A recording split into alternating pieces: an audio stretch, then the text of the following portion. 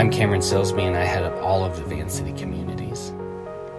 In an op-ed written for Christianity Today, Dennis R. Edwards, a professor and former pastor, wrote this, quote, "In recent days, we've all seen, heard, and read of the lynching of Ahmaud Arbery, the shooting of Breonna Taylor, the use of the police by a white woman to threaten Christian Cooper, Minneapolis police officers executing George Floyd, and of the fact that COVID-19 disproportionately harms Black and brown people. I have been a pastor in Minneapolis, and my heart is heavy as people have taken to the streets to demonstrate against injustice. The videos have helped some white people to see a bit of what many Black and brown people know. White America has long had its knee on our necks." I'm sure that some who just read that sentence are saying, not all of white America, but that's the problem. It's hard for people of color to feel that white America is with us and not against us. White America has not demonstrated the collective resolve to repent, rebuke, and reorient itself against racial injustice. That includes Christians. White Christians can opt out of outrage over racial injustice.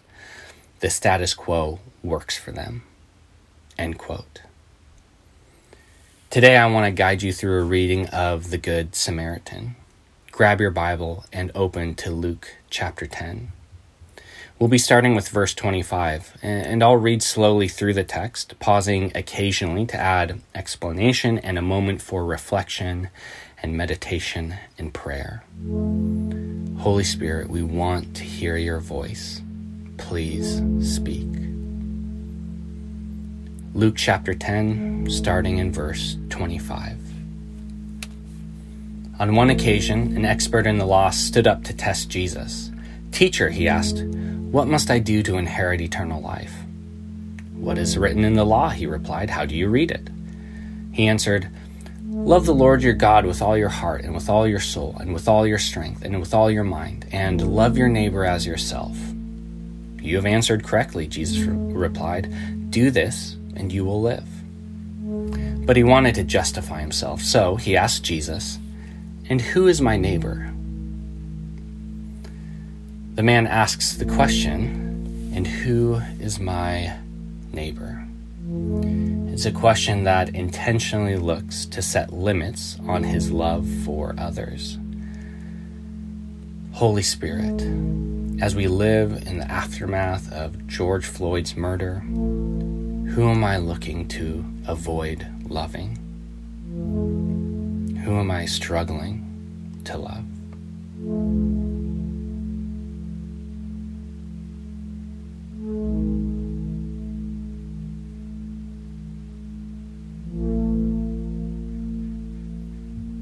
Verse 30. In reply, Jesus said, "A man was going down from Jerusalem to Jericho when he was attacked by robbers. They stripped him of his clothes, beat him, and went away, leaving him half dead.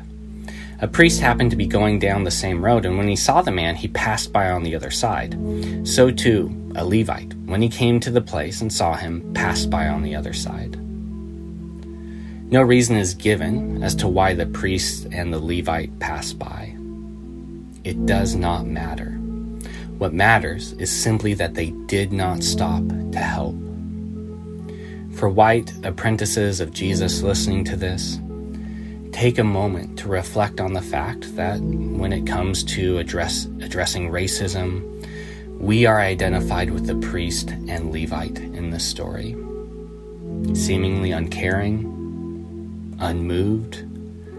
Quite frankly, one could even identify the history of American white Christianity as the robbers in the story, advocating for and supporting slavery, advocating for and supporting segregation, more often, at the very least, sitting by silent and complicit as these atrocities went on. We are not the heroes of this story.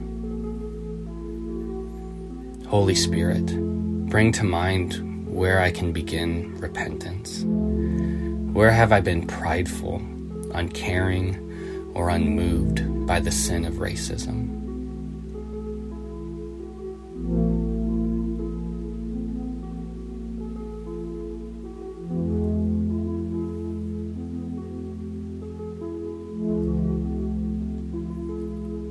verse 33.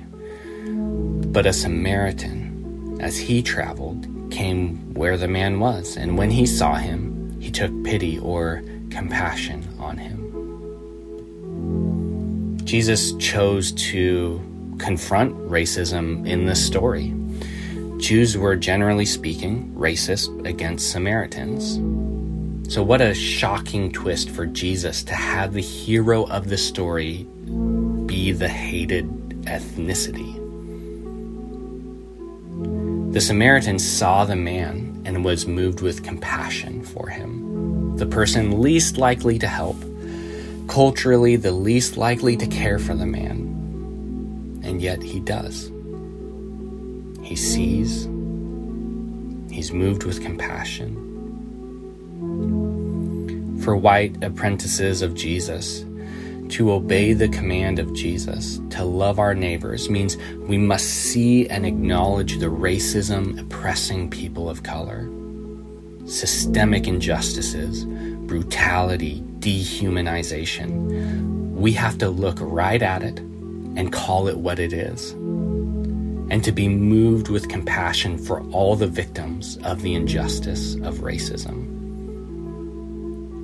Jesus, we want a greater awareness of the racism and oppression happening around us.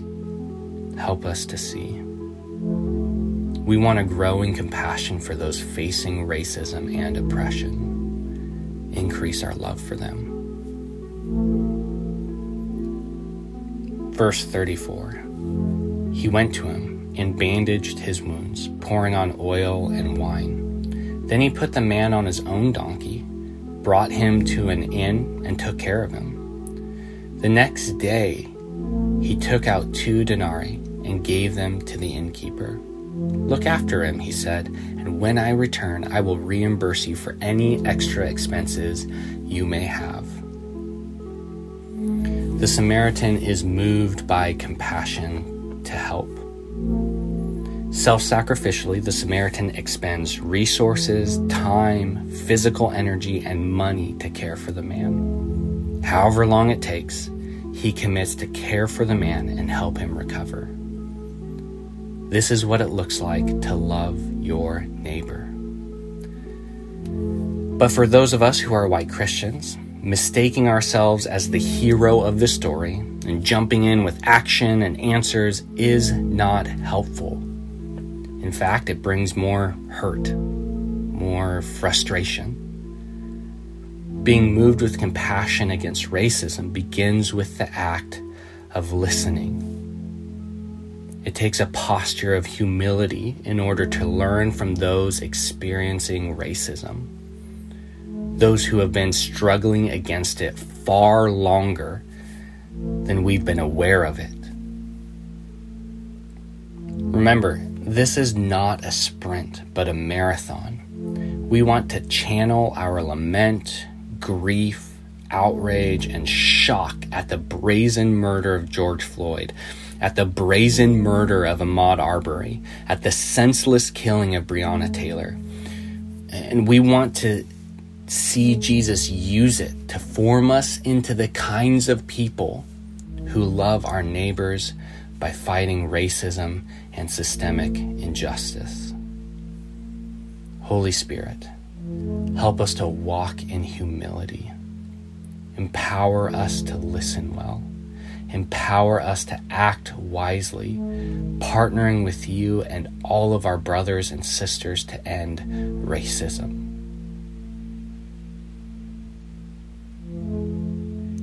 Verse 36. Which of these 3 do you think was a neighbor to the man who fell into the hands of robbers?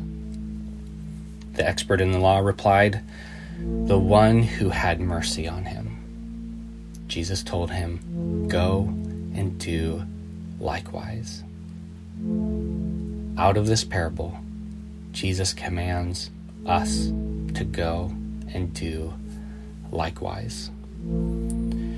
Edwards went on to write this in his article, quote, white Christians are watching the screens, maybe shaking their heads, but largely immobile. rather than justice overflowing, as in Amos 5:24. It trickles down at best. In my more than 30 years of ministry, in the pastorate as well as academia, I've spent plenty of time with white evangelicals for whom justice is an elective course." End quote. Jesus, may we not be people who are unwilling or unable to address racism in ourselves or in our society. Amen.